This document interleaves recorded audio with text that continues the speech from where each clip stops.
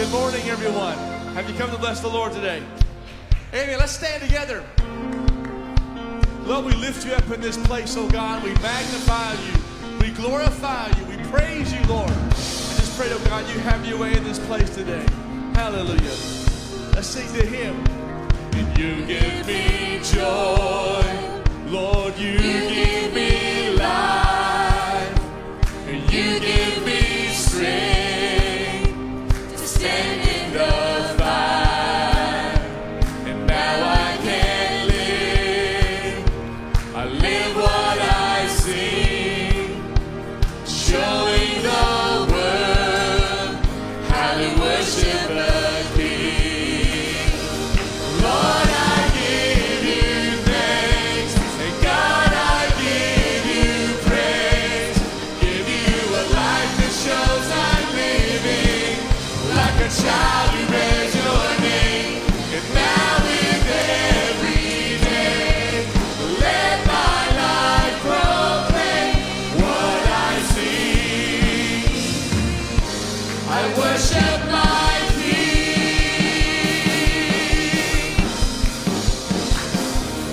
You give me joy, and you give me life. You give me strength to stand in the fight. And now I can live. I live what I sing, showing the world how to worship a King. Oh Lord, I give you thanks, and God, I give you praise. I give you a life that shows I'm living like a child who bears your name. And now with every day, let my life proclaim what I see.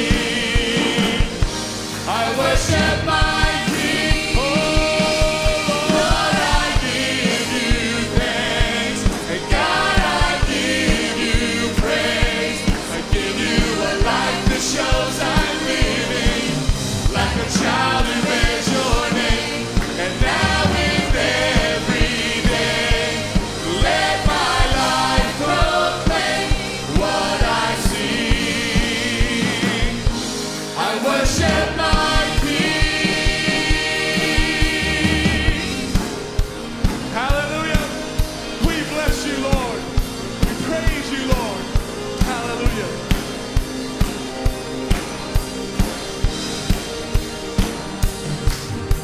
With all my heart, all my strength, with all that God has given me, this is how I worship my King.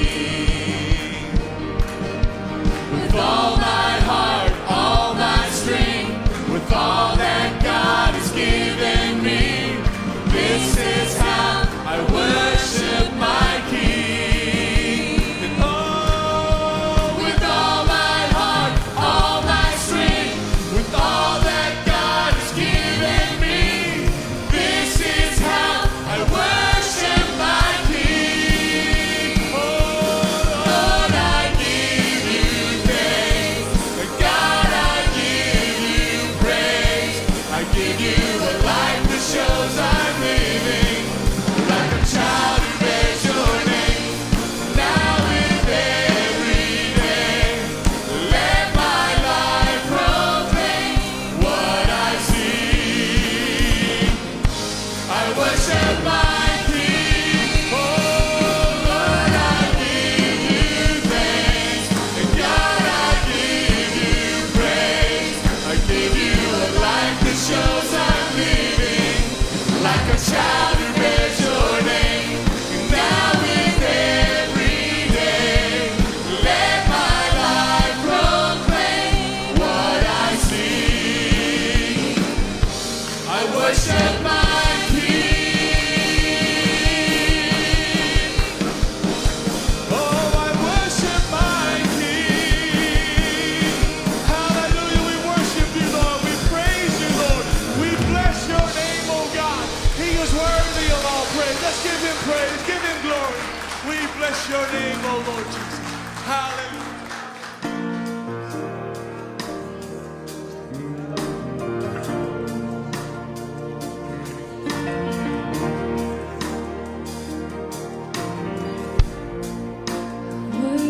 of every song we could ever sing, worthy of all the praise we could ever raise, worthy of every breath we could ever breathe. We live for you.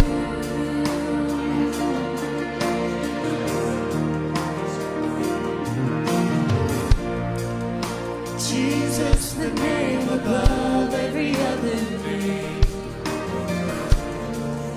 Jesus, the only one who could ever save. You're worthy of every breath we could ever breathe. We live for you. We live for you.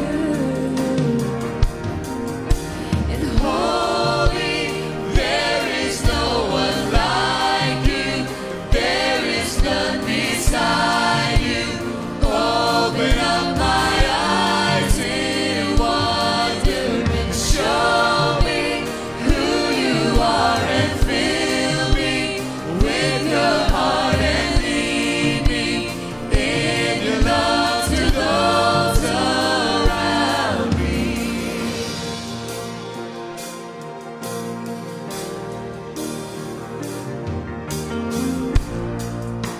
Jesus, the name above every other name. Jesus, the only one who could ever save. You're worthy of every breath we could ever breathe. We live for you. Oh, we live for you. Holy, there is no one like you. There is none beside you. Open up my eyes in wonder and show me who you are, and fill me with your heart and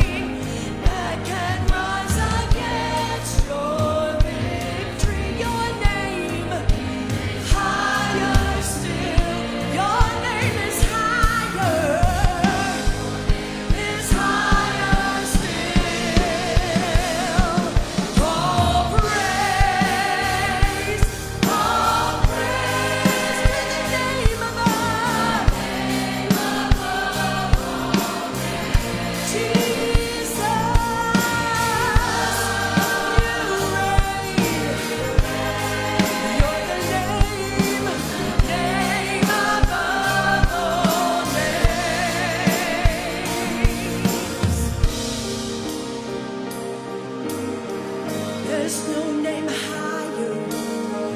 There's no name greater. Listen to this. The cross still stands. The blood still flows. The work is finished. And hell still knows that the grave is still empty. The stone is still rolled. And you're still high and lifted up. You're still seated on the throne. The blood still flows. The work is finished. And hell still knows the grave is still empty. The stone is still rolled. And you're still high and lifted up. You're still seated on the throne. All praise to the name above. Come on, raise it this morning. Jesus, you reign. Yes, Jesus. You're the name above all names. Let the church sing. Hallelujah.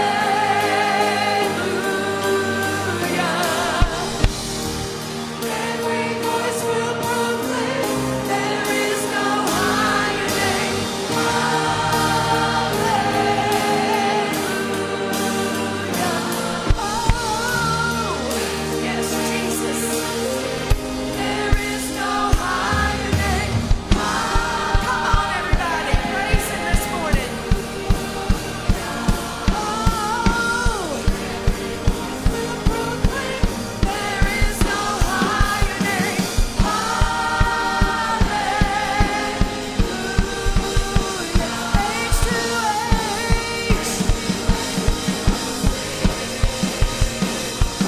All praise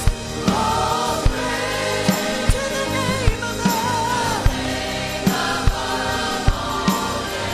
Yes, Jesus, you reign. You're the name above all names. You're the name above all names. You're the name above all names. Yes, you are. Yes, hallelujah. Every voice will proclaim there is no higher name. Hallelujah. Oh, age to age we will sing. There is no higher name. Hallelujah. Every voice will proclaim there is no higher name. Hallelujah. Age to age we will sing. All praise to the name above. Jesus, you reign. You are the name above all names. Name above all names. Name above all names. Yes, you are. Jesus. Thank you, Jesus. Yes.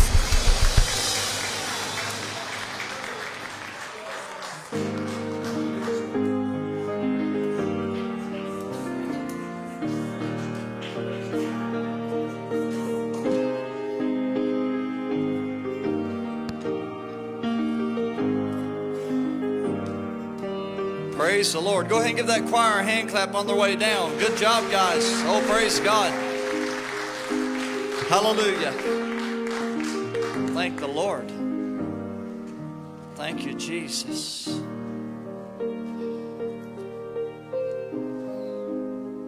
Hallelujah.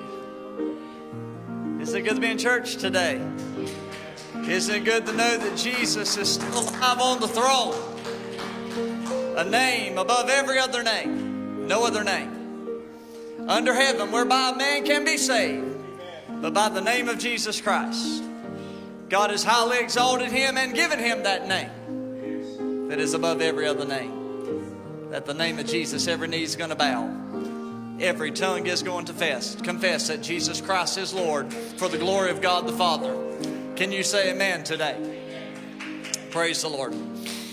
All right, ladies and gentlemen, today if you have your Bibles, we are going to jump to a series today. You may have gotten my message last night later as I let you know that we're going to be starting a series today. And I'm not sure exactly how many sermons we're going to have in this, but I also want that sermon title up as well. The series is going to be, well, he just had it up there. Don't You Understand Yet is what our overall sermon series is going to be on. The sermon of today is going to be Beware of the Leaven. All right, let's go to Mark chapter 8. I want to go ahead and read the base scripture for you today. I've got a lot of ground to cover, so I'm not going to talk a lot. I've got several announcements to make. I'm going to wait till the close of the sermon because I need to get into the heart of this so that we can finish it today. Mark chapter 8, verse 11 through 21 is going to be the passage in which we are going to base our entire series off of. So I will read it today, and then we're going to go back and we'll take obviously a few verses of that in which we're going to teach on today, and then we'll get on deeper into it in the coming weeks. The Pharisees came and began to argue with him, speaking of Jesus, demanding of him a sign from heaven to test him. Sighing deeply in his spirit, he said, "Why does this generation demand a sign? Truly I tell you, no sign will be given to this generation." Then he left them, got back into the boat, and went to the other side. The disciples had forgotten to take bread and only had one loaf with them in the boat. Now this passage this came to me the first of the week. It got in my heart pretty heavy Monday, I guess, and I text Brian and said, I think we've got a series on the way because I can't get it all in one sermon. But this spoke powerfully to me this week as I read it, and I want you to grab what I grabbed. Then he gave them strict orders, and he said, "Watch out, beware of the leaven of the Pharisees and of the leaven of Herod." They were discussing among themselves that they did not have any bread. Aware of this, because Jesus knows everything, he said to them, "Why are you discussing the fact that you have no bread? Don't you understand or comprehend? Do you have hardened hearts? Do you have eyes and not see? Do you have ears and not hear? And do you not remember?" Do you see all the questions? We're going to deal with all these questions in the coming weeks. "When I broke the 5 loaves for the 5,000, how many baskets full of leftovers did you collect?" 12, they told him. "When I broke the 7 loaves for the 4,000, how many basketful of pieces did you collect?" 7, they said. And he said to them, "Don't you understand yet?" Now, I've had experience in my life of being on both sides of the teacher's desk or the teacher's podium. I've spent much time as a teacher, but I've also spent time as a student. And I must tell you, I've had some wonderful teachers in my life, and some of you pupils out there, those even in school, even younger kids, some great teachers and instructors in your life. And whenever I've had the opportunity to play the role of teacher or instructor myself, aka we call it a pastor, a teacher, I have tried to be effective in the way that my teaching can be effective. I want you to leave saying, "Man, I really get what he said." I want you to leave every Sunday. I don't care if it's but 1 or 2 nuggets. I want you to leave saying, "Oh my goodness, the Holy Spirit spoke to me today." And I have discovered something that is very, very important in it all. Something that should have really been obvious a long time ago. And that is that effective learning is not only how good the speaker can engage the congregation or the pupils, but effective learning has to do with the condition of the student's heart. In other words, if I'm teaching and you're sitting there and you're scrolling on Facebook or you're texting people, don't everybody shout at once. If that's what you do during teaching and preaching time, then the chances are you are going to leave this building with little to no benefit from my teaching. However, if you've got a phone out, and I know some of you do it, and you're sitting there and you're typing notes, or perhaps you're writing notes like the old school do, and you're taking notes and you go back and maybe even you review that. Do you know what you're going to do? Obviously, you're going to take in more from doing that and get more benefits from my teaching than the other person is going to get. And as the morning passage shows us, I want you to understand that even a great teacher, aka Jesus being the greatest teacher, cannot make effective learning happen unless the students are in the right frame of mind and in the right frame of heart to hear it. That is why when I preach, my prayer for God to do to our hearts is that if there is any fallow ground, if there is any hard ground, any hard hearts as I sow seed, what I pray that God would do is break up the fallow ground, so that a seed will be planted and it will grow and you can benefit from it. And I believe that everyone in this building today would agree with me that the greatest teacher of all time is Jesus Christ. I think that you all would agree with me that we could call him the master teacher. But even he became, if I dare say, he became frustrated in his efforts by the fact that he was constantly pouring into his students, the disciples, constantly teaching them, trying to give them lessons, but yet due to the hardness of their heart and they were dull of hearing, that regardless of how the master teacher taught, effective learning was not happening in my text. They did not get it. When we look at the gist of the text, and I want to go around it really quickly, in Mark chapter 8, it tells us about Jesus. He's performed one of the greatest miracles in his ministry. It is not only the first time he has done it, but the second time. Back in chapter 6, Jesus has fed 5,000 people. The Bible says 5,000 men, beside women and children. Many teachers and historians say that this is probably around 25,000 people that he fed with 5 small loaves of bread and 2 small fish. What a miracle that must have been. We can't even fathom it. And then if that wasn't enough, in chapter 8, we've got a few more loaves of bread and a few fish, and he feeds this time 4,000 people with it. And after each miracle, he tells the disciples, all right, guys, get your baskets out. Let's go gather it. Gather what? There's only a few fish, only a little bit of bread. But the first time they get 12 basketfuls. The second time they get 7 baskets full of fragments. We call those leftovers. Anybody in the church like leftovers? If you're Southerner and don't like leftovers, you're weird. If you don't understand what it's better 3 days later for spaghetti means, you're weird. Now, I don't want to preach this point too hard, and I really don't want to bog down in it, but it must have been quite the experience for them, those disciples, to gather those fragments. Can you imagine that? Can you imagine being the person that's holding the basket? And you walk around to 25,000 people, and they just keep putting leftovers in. Can you even imagine what it's like to be these disciples?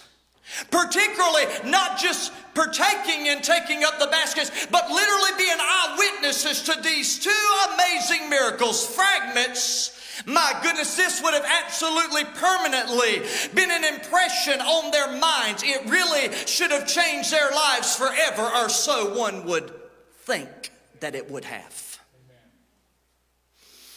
Well, immediately after that, the Pharisees come running to Jesus. They confront him. These jokers watched Jesus like a hawk. They were intimidated by his presence.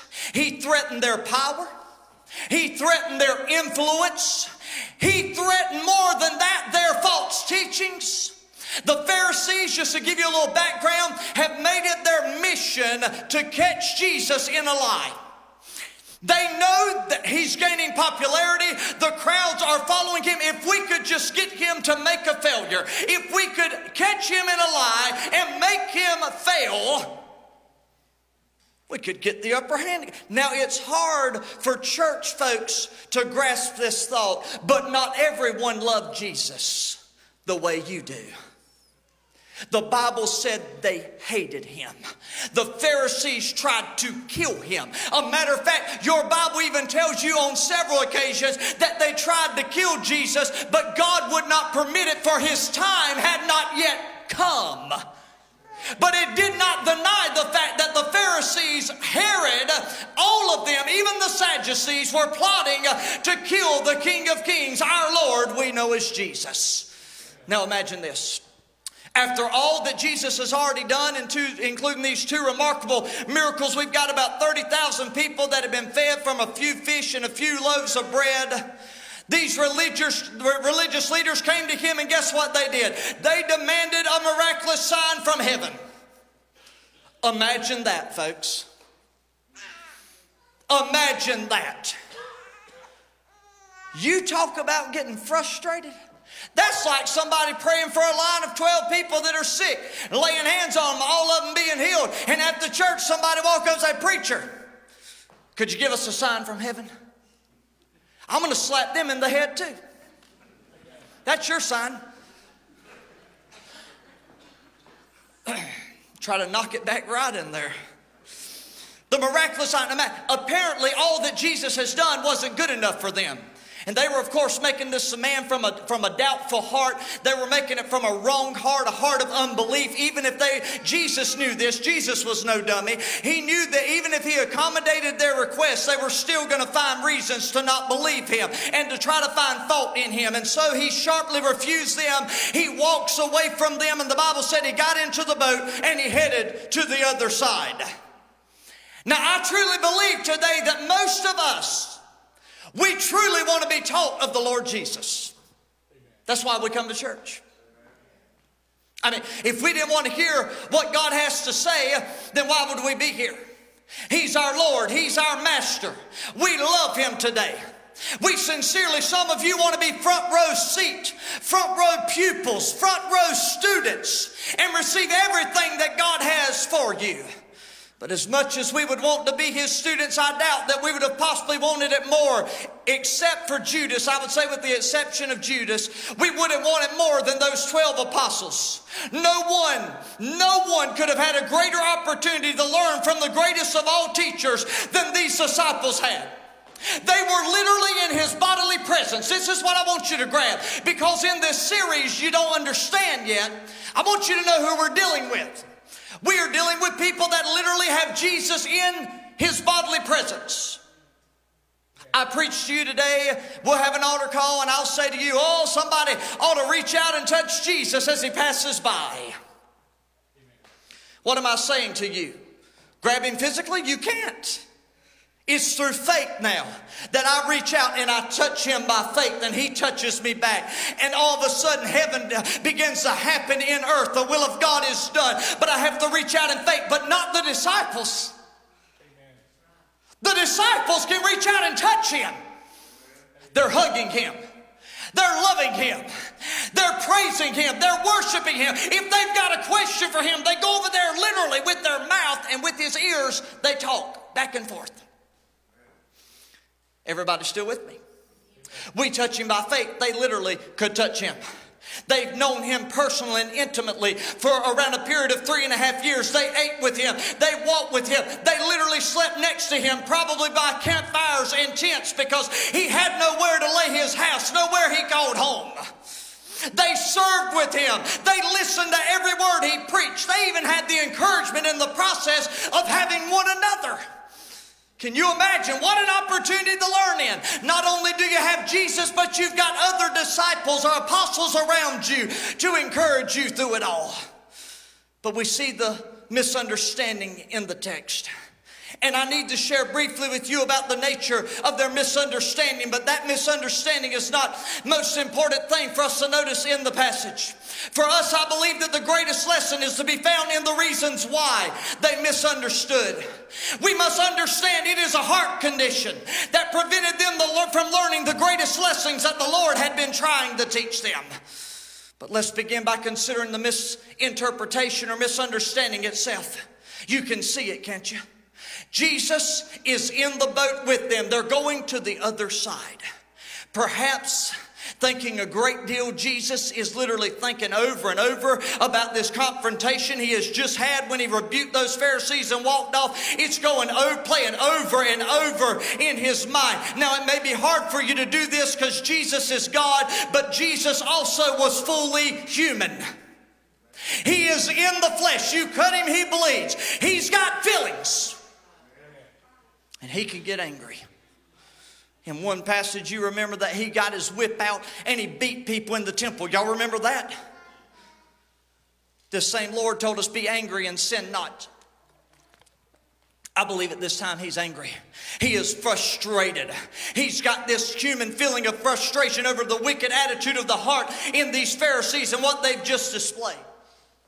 I believe that what Jesus is doing for you Southerners, he is stewing over it. It won't let him go. It won't turn him loose. And in my text, it is an awkward text. The passage is awkward because just in the middle of riding in a boat, he turns around and says, watch out. Beware of the leaven of the Pharisees and of Herod. And if you're one of the students, you're sitting here saying, all right, where in the world did that come from? What did he mean? Jesus, this master teacher, the greatest teacher of all time, he uses leaven as an illustration. If you've ever baked bread, and I haven't, if you've ever been around when fresh bread is cooking, and I haven't, but I've got Google.com. And I can tell you that you put a small amount of leaven while that lump of dough is still in the bowl. You put a little leaven, or AKA yeast, in it. And what happens with the yeast, you begin to knead it into the whole of the dough. And when you set it out and get ready to bake it, what happens? The yeast has permeated. That means it has absolutely enveloped. It has invaded the contents, it has soaked down into it. And that way when you cook your bread, instead of half of it rising, if it is kneaded in properly and the right amount of leaven is put in, the whole lump is going to rise in that pan. And God looked at his disciples and said, you may think right now, see, us church people are good at saying, oh, that's not a big deal. But Jesus said, it is a big deal. Right now, it may seem like I'm popular. And right now, at the beginning of it, just like a new pastor, they walk in the door, everybody gets excited, stay a few years, it's like, oh my gosh, is he ever going to leave? They're sitting here, they love Jesus. He's the new kid on the block. He's always doing miracles. He says, right now I may be popular, and it may seem like the Pharisees and Herod aren't a big deal. They may seem little in a lot of people's sight, have small influence. But I want to warn you, if you let it get into you and into your church, it is going to contaminate the whole loaf. Are y'all ready for this? Let's go. Point number one. We've only got 2 points. That's it. Point number one is the leaven of the Pharisees. What is the leaven of the Pharisees? Well, I believe that it is this: their legalistic emphasis on religious rules and regulations. They believed that righteousness before God could be achieved by keeping true to the strict letter of God's law. That means they followed a religion of works. Jesus came to fulfill the word, and the Bible said that he came to fulfill that law for us perfectly, so that sinners could now be saved in a way anyone could be saved before, and that is by faith in Jesus Christ. Let me show you Luke chapter 18. I just wanted to read this because if I quote it and say it fast, y'all won't get it. Watch. He also told his disciples, to some who trusted in themselves, that they were righteous. And what did they do? They looked down on everyone else. You ever been around those Christian snobs? Beware of the leaven of the Pharisees. I'm just preaching to you what the Bible says. 2 men went up to the temple to pray. One's a Pharisee, the other is a tax collector. The Pharisee was standing and praying like this about himself. God, can I tell somebody, when you pray, it is not a time for you to worship yourself. It is not a time for you to let God know how good you've been. Woo! So he's standing praying like this about himself. God, I thank you that I'm not like other people. Greedy, unrighteous. Y'all see why I read this now, don't you? Adulterers. This is the part that absolutely kills me. Or even like, oh, he's over there, like this tax collector on the other side of the altar over here. God help us, Jesus. I fast twice a week. I give 1/10 of everything I get. But the tax collector standing far off would not even raise his eyes to heaven in shame, but kept striking his chest saying, God, have mercy on me. I'm a sinner. I tell you, Jesus said this one went down to his house more justified than the other, because everyone who exalts himself will be humbled, but the one who humbles himself shall be exalted. You see, there is a scripture that states the obvious to us. It is found by the Apostle Paul in Galatians chapter 5 and verse 9. He said, a little leaven leavens the whole batch of dough. In other words, what the Apostle Paul is saying to the church is just a small amount of yeast will make the whole loaf of bread rise. What does that mean to us? A little bit of legalistic teaching will quickly spread throughout the body. It will infiltrate our hearts and our minds. Oh, I wish somebody'd hear what I'm telling you. Of individual believers, until finally the entire congregation, the entire church is contaminated by the leaven of the Pharisee. Can I be real? Can I be real with y'all for just a couple minutes really quick? Can I? I grew up in a legalistic church. Somebody said, well, you're on Facebook Live. You shouldn't say that. That's fine. If they were standing here, I'd preach it still. I grew up in a legalistic church. It needs to be called what it was. I recall getting ready to go, me and some of the young people, to a Crab family concert. Some of you Southern gospel people out there, you may remember an old song. I sing it sometimes. I still like it. Through the fire. He's going to take me through the fire. He never promised the cross would not. Anyhow, y'all get what I'm saying. Through the fire. I'm getting ready to go hear that song. Boy, it just lights my fire every time. But I'm called to the office, and I am rebuked by a pastor that tells me pretty much, do you realize you shouldn't be at this concert? To which I say, why is that? They sing gospel music. She said, but haven't you heard that the women wear pants? Haven't you heard? I've heard that they wear jewelry. I was rebuked for that, so I decided that I would rebuke the pastor about attending Dollywood, where women rode horseback in pants that they were dipped into.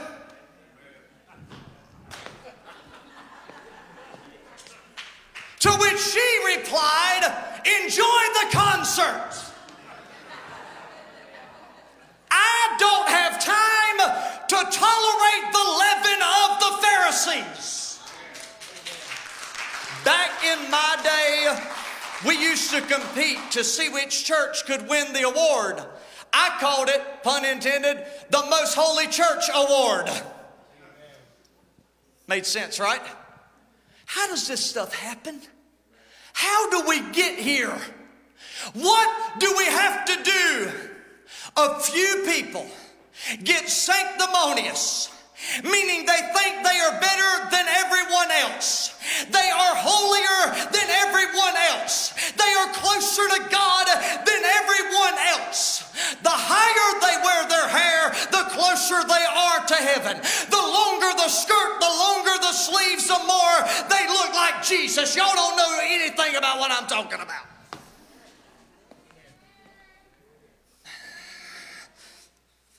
I don't mind being holy. And I believe that God made it clear. Be ye holy as I am holy, saith the Lord. That's pretty clear. I don't mind being holy, but I refuse to be legalistic. And then the preacher starts preaching about everything. My first TV. Anybody remember that when you got your first TV? I was watching Wheel of Fortune. Mama rode by when I lived across from her. Says, son, I hope it's not what I think it is. What you mean, Mom? What do you think it is? Well, I saw the lights off and I saw something flashing. I hope you haven't went and bought a TV. To which I said, well, Mother, you've been watching Andy Griffith's show on your computer monitor. I'm just watching Wheel of Fortune on my TV. It's a little bigger than yours. We have to be careful, ladies and gentlemen. This type of stuff is the leaven of the Pharisee, and the next thing you know, the entire church has taken on the attitude, I'm glad I'm not like those people over there. Jesus hates that stuff, folks. And he was telling the disciples, don't you ever forget where you came from. You were lost in your sins, on your way to a devil's hell when I found you. Had it not been for the grace of God, you'd still be sitting on the bar stool drinking the alcohol. If it were not for the grace of Almighty God, you'd be in a ditch somewhere high on drugs. So don't you ever think you're better than other people, because you aren't. You came to Calvary the same way they're going to come to Calvary. You've been dipped in the same blood that they're going to be dipped in. Hallelujah.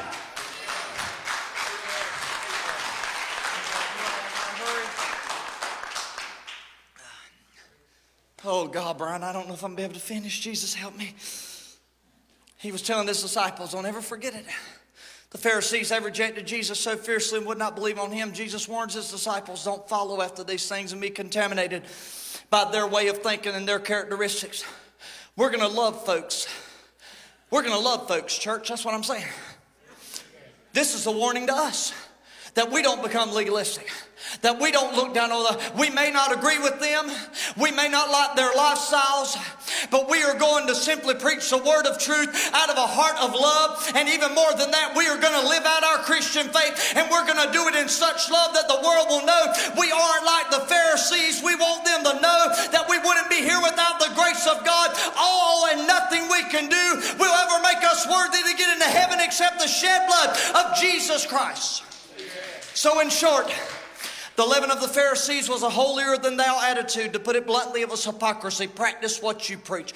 Don't say you love people and act like the devil around them, or treat them as if they aren't good enough to be in your presence. How long can I preach today? Can I have like 15 minutes? Can y'all do that? All right, if you can't, get up and leave. Point number 2. Everybody's going to watch you too, so it'll be awkward for all of us. Point number 2. The leaven of Herod. Now there is also the leaven of Herod.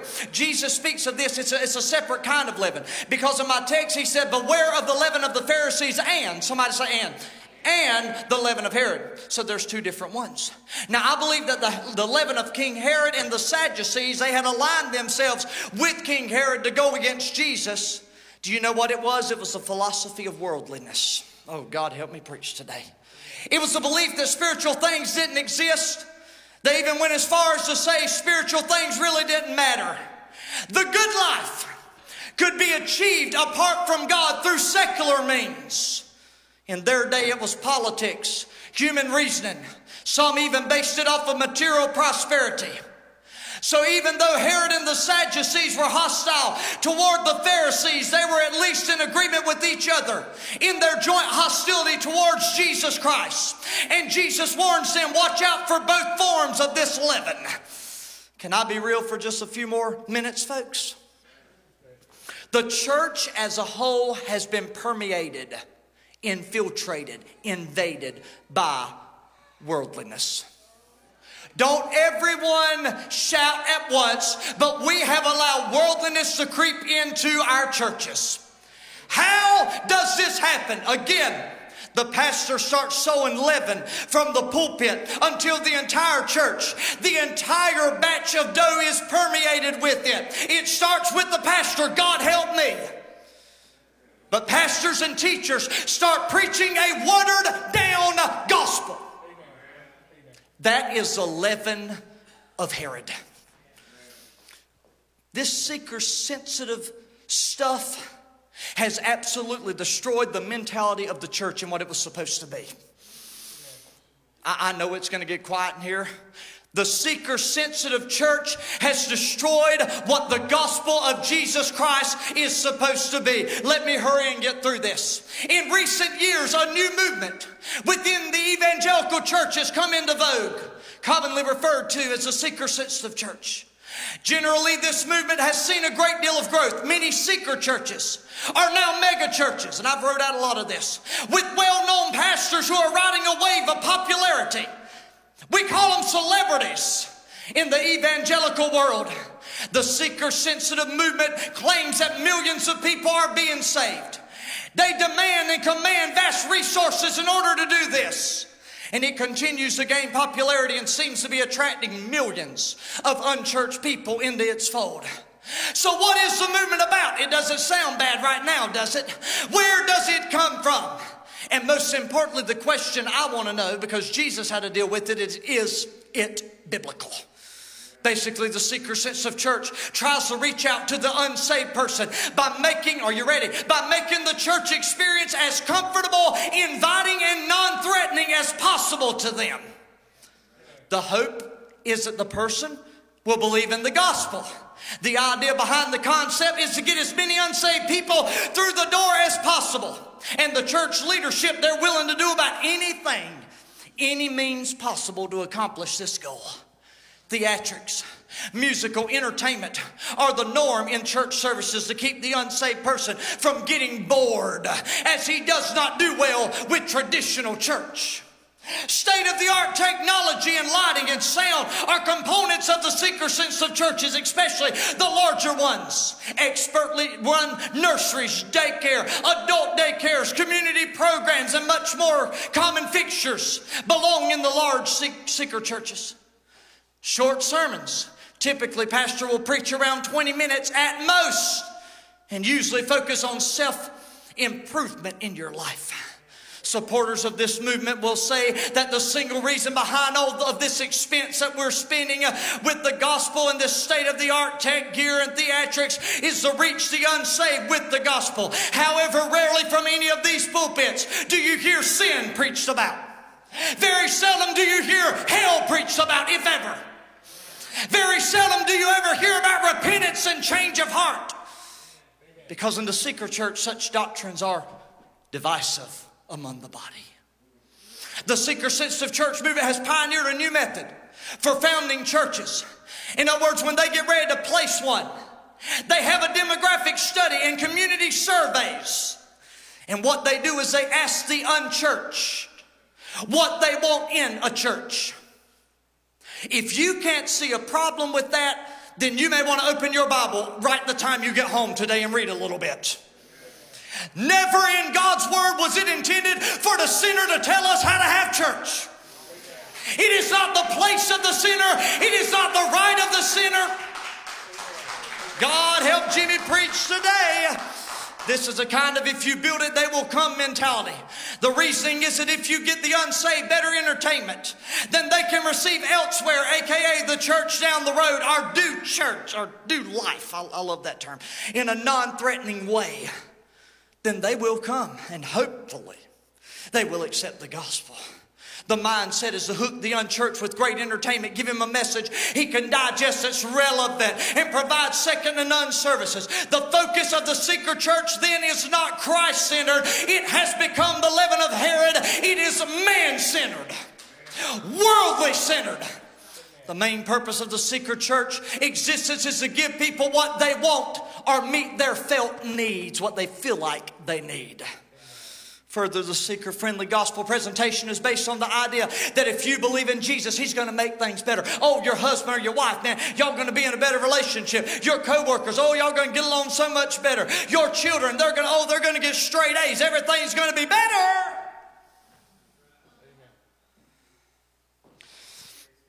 The main purpose is simply this. That's the message. As if to the unsaved person, this God that we serve is a great cosmic genie. If you stroke Him the right way, you will get exactly what you want. In other words, if you profess to believe in Jesus, God's going to give you a better life. God's going to give you a better marriage. God's going to give you better relationships, and you have purpose in life finally. So for all intents and purposes, the seeker-sensitive movement is a type of system that is based on giving unbelievers whatever they want, a.k.a. worldliness, a.k.a. the leaven of Herod. Beware of the leaven of Herod. So too often they get, air quotes, saved, a profession of faith, but when circumstances of their lives don't immediately change for their material good and they don't see things getting better, they forsake Christ, believing He has failed them. How are people responding to the seeker-sensitive movement? Many people have responded and begun attending these seeker-sensitive churches. Many people indeed have come to faith in Jesus. Right? God even said at one time He could use sinners if He had to bring people to Him. He can use donkeys to straighten them out. Don't tell me He can't use a charismatic speaker. What a thought. All right, let's go. This is the question I have today. This is the bigger question. What does God have to say about all this? Is it possible for a movement to be successful from a human worldly perspective but be unacceptable to God? See, God has not been vague on what His church is to be like. He gave us instruction. He didn't leave us second guessing. He has given us direction on how men are to lead His church. The ordinance of the church. The worship of the church. It is to be on the Lord's day. It is to consist of preaching and teaching, prayer, fellowship. Yeah, you even take up offerings in Colossians 3:16. But here, the seeker movement has missed the mark completely with its man-centered focus. When an unsaved person enters into a church, should our goal as a church be to make them as comfortable as possible? When it comes to kindness, when it comes to loving people, when it comes to saying, oh, you can have my seat. Oh, praise God, that's great. That's the love of Christ in action, especially when you give up your seat. They should be treated well. They should be treated with respect. That's right. No matter what lifestyle they live, the church should love them. Are we all on the same page? However, according to my Bible, an unsaved person should never feel at home in a church.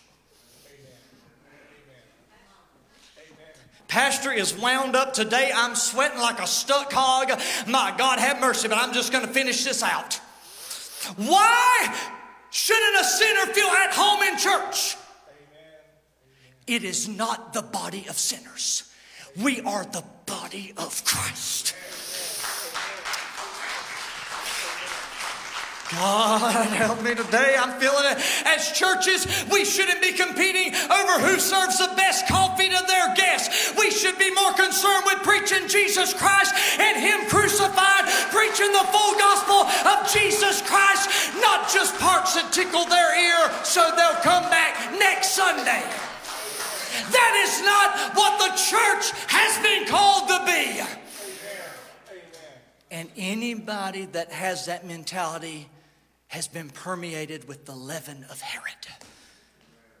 And Jesus, with frustration, said, beware of the leaven of Herod.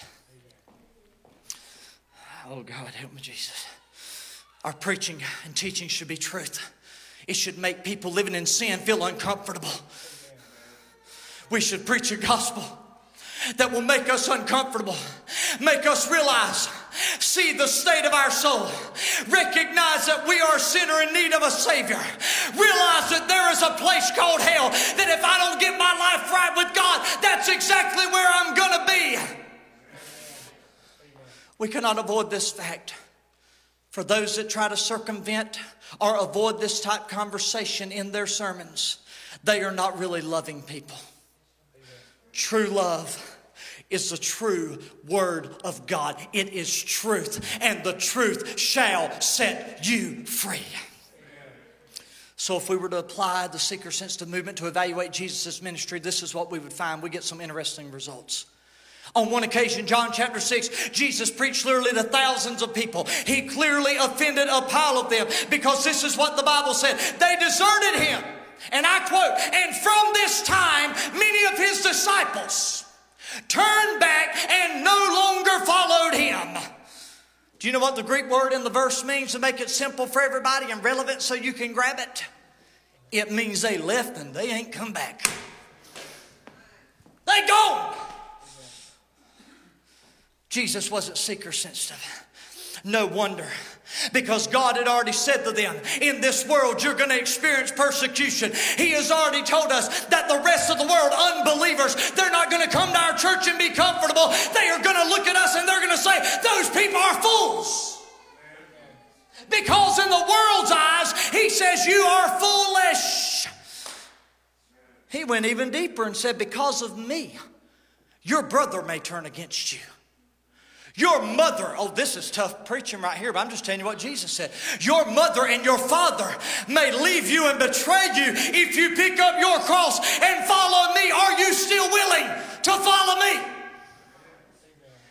Jesus never intended for the church to be popular with unbelievers. Jesus never intended for pastors to be popular with unbelievers. He said, this is what he said.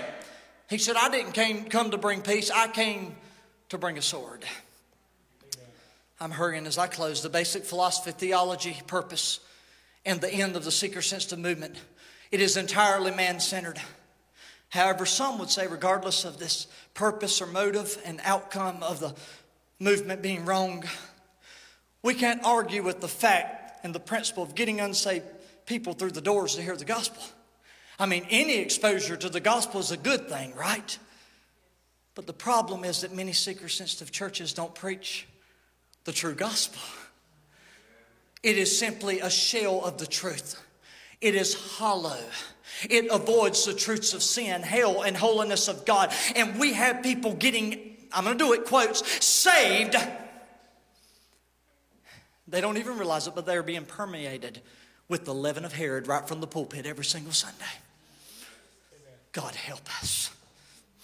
Beware of the leaven of Herod. Jesus warned them. You'd agree with me, I'm sure it's important, an important lesson that Jesus wanted his followers to learn. And yet, when Jesus told them this, they didn't get it. They thought he was talking about bread simply because they had forgotten to take some bread with them along for the journey. They were completely misunderstanding Jesus' instruction to them. When the gospel writer Matthew writes it, he said it this way. He said, Jesus said, how is it that you don't understand when I told you, beware of the leaven of the Pharisees? He said, I wasn't talking about bread. Then they understood that he was talking about the doctrines and the teachings of the Pharisees. So that was the nature of their misunderstanding. Come on to the piano. The misunderstanding of Jesus. But the things that we are going to concentrate on in the coming sermons are the reasons why they misunderstood. Now I'm going to close with this today as she plays. You might be going through a challenge right now. Real life, right? You might be going through a trial, a disappointment of some kind. But I want to tell somebody today that that challenge has not come into your life by accident. Jesus, the master teacher, is seeking to teach you something important about himself in it and through it. He is tailoring the story of each of our lives as a way to teach us that he loves us, and teaching us to love him, trust him, obey him, depend on him more faithfully. As we go through these things, we are constantly in his school, ladies and gentlemen. He is the greatest teacher there ever was. And class is always in session. The question is, are we in the right frame of mind to learn these valuable lessons as we should it's really up to us whether or not we are going to be teachable. So today's lesson number 1 is beware of the leaven. Don't act like the Pharisees, church, and think that we're holier than everyone else on this side. Don't act like the Herodians and allow worldliness to control you and your church. There is a happy median. That we aren't so holy in our own eyes that we become holy and holier than thou in the eyes of other people and sinners. There is a happy medium where we love people to Jesus, but we never stop preaching the truth of God with love. Jesus says to his disciples, the problem with the church is we have jumped from one extreme to the other extreme. But God is calling us right here to middle ground and saying simply, serve Him, love Him, serve and love others, and let that permeate through the body of Christ. Listen, folks, we don't want to be the church that people say, if you want to feel better every time you leave, go down there. Go to the ball game for that. Unless you Clemson in a losing time. But if they're going to win, go there for that. The church was never intended for us to walk out every Sunday thinking, whoa, man, I'm going to make it through the week. I'm great. I'm doing good. Yeah. The purpose of the church is to preach the Word of God. The purpose of the church is to step on my toes. And sometimes, oftentimes, I do it myself. Just because I preach every Sunday don't mean that I don't step on my toes, because sometimes mine are bruised really, really bad. And the Holy Spirit's working in me just as much as He's working in you. He's just using me to hold the mic and preach the sermon, but it don't mean that He's not talking to my heart and working inside of me with what He's told me to say. This is what the church is. This is how we grow. This is how we change. We want to be the church that if anything has permeated among us, if there is any leaven among us, it is if you want the truth, then go to Gap Hill. We cannot always say that you're not going to leave feeling convicted. We're not always going to say that you're not going to leave feeling like, you're not just jumped out of a bed of roses. It may be hard and it may be a sermon that steps on your toe, but at the end of the day, you're going to grow in Jesus and you're going to learn more about God. And when the trouble comes in your life, you're not going to be so shallow that you're going to give up because all you ever heard was a watered down sermon. But you're going to say, hey, my preacher told me I'm going to go through trials and I'm going to go through tribulation. But if I'll be faithful, God is going to bring me out on the other side. Woo! The fad of tickling ears is in style. It is not something we didn't know was coming. Jesus told us long ago that in the last days they will search out teachers because of their itching ears. And they will say to the preacher, preacher, preach us fables. Just as long as we leave feeling good and accomplished and we're somebody great. Tell us how good of people we are. They'll seek out teachers like that. But I'm glad today that there are still some folks that want to hear the truth. They do not want a watered down gospel.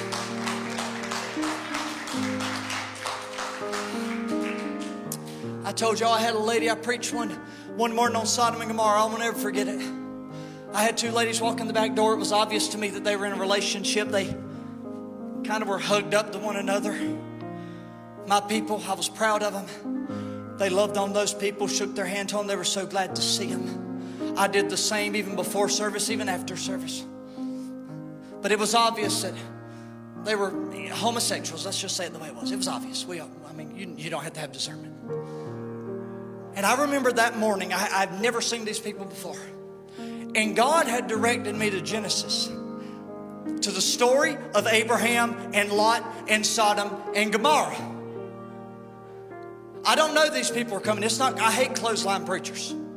I grew up with that. That was the leaven of the Pharisees. I grew up with that, so I don't like that. That morning, I told God, I said, God, listen, these people have come to our church today.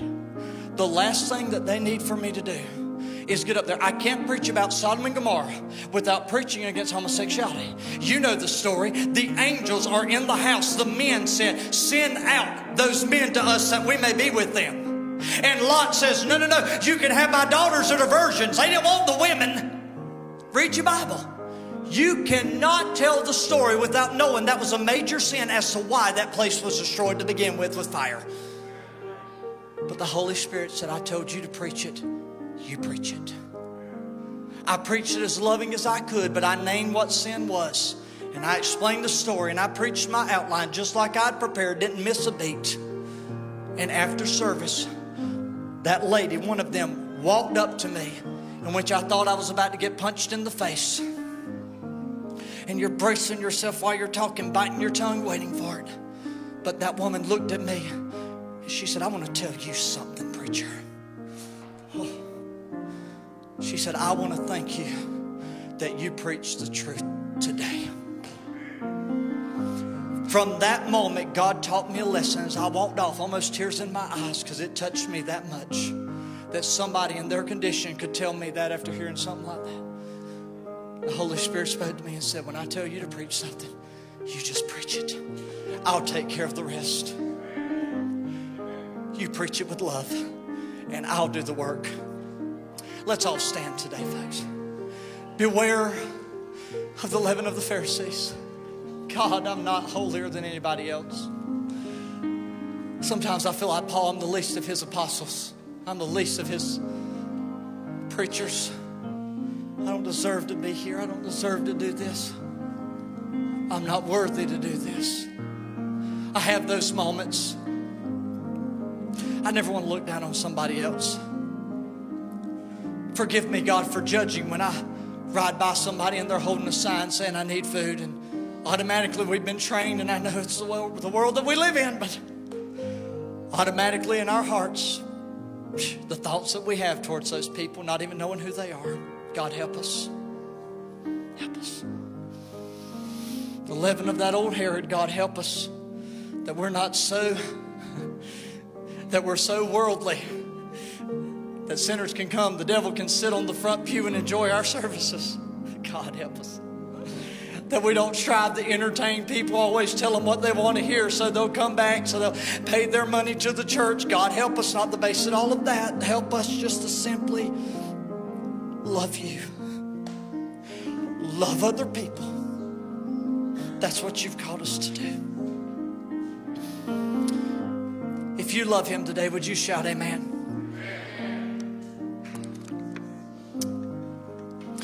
I want to close in prayer. Father, we praise you today. We thank you for who you are. I'm asking you at the Gap Hill Church of God right now in Jesus' name.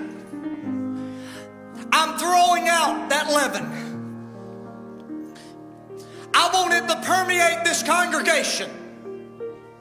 I want them to understand that the way to win the sinner is not lying to them. That the way to win the sinner is not always just agreeing with them so they won't get upset. I'm asking that you let it permeate through our congregation today. That we love people just like you loved us.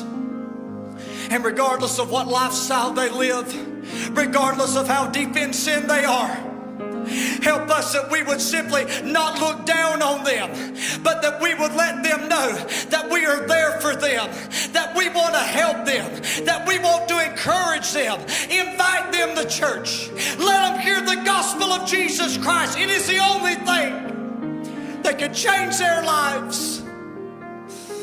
Father, help us to be the church you've called us to be. In Jesus' name. Somebody shout amen. I am so sorry that I've been longer than usual today. I knew it was a longer sermon. I thank you for bearing with me today. I promise you next week it should be just a little shorter. It won't be 20 minutes. I preached against that this morning. I can't help it. I do want to make a few announcements. We're going to close. Gap Kids Bash is going to be Friday, February 16th, 6:30 to 8:30. Go ahead and set up for us back there, Bryce. Thank you. K3 through 5th grade. There will be blow-ups. There'll be games and food. It is going to be so much fun. You do not want to miss that. So 3K through 5th grade is going to be February 16th, 6:30 to 8:30. And that's going to be where at, Ann? That's going to be at the gym. All right. We also have hoodies. If you ordered hoodies, I think that Bryce, there was 3 people I know that did, so he's got them out there. There's a few more. We're about to take that thing down, so if you want one, you better grab it. Also, for prayer requests, my wife Jennifer and Anza, they're both sick today, not feeling well at all. Just pray for our family. Also for Adley Jane Monroe, thank God she came home. Praise the Lord. No. Knowing Seth and Carrie, I'm surprised they're not here this morning. I'm just kidding, but I picked at them at the hospital and I said, I remember Adley Jane came to church. She was like 6 days old. Pray for her. She's going to be out for probably a month or so, maybe 3 to 4 weeks, just to make sure she don't pick up anything after that surgery. Mildred Burrell also had a fall this week. We're praying for God to touch her. And also continue prayers for Miss Ada Eads. She needs our prayers. She's having some issues and asked for a prayer request today. God bless you guys. We love and appreciate you. See you Wednesday night.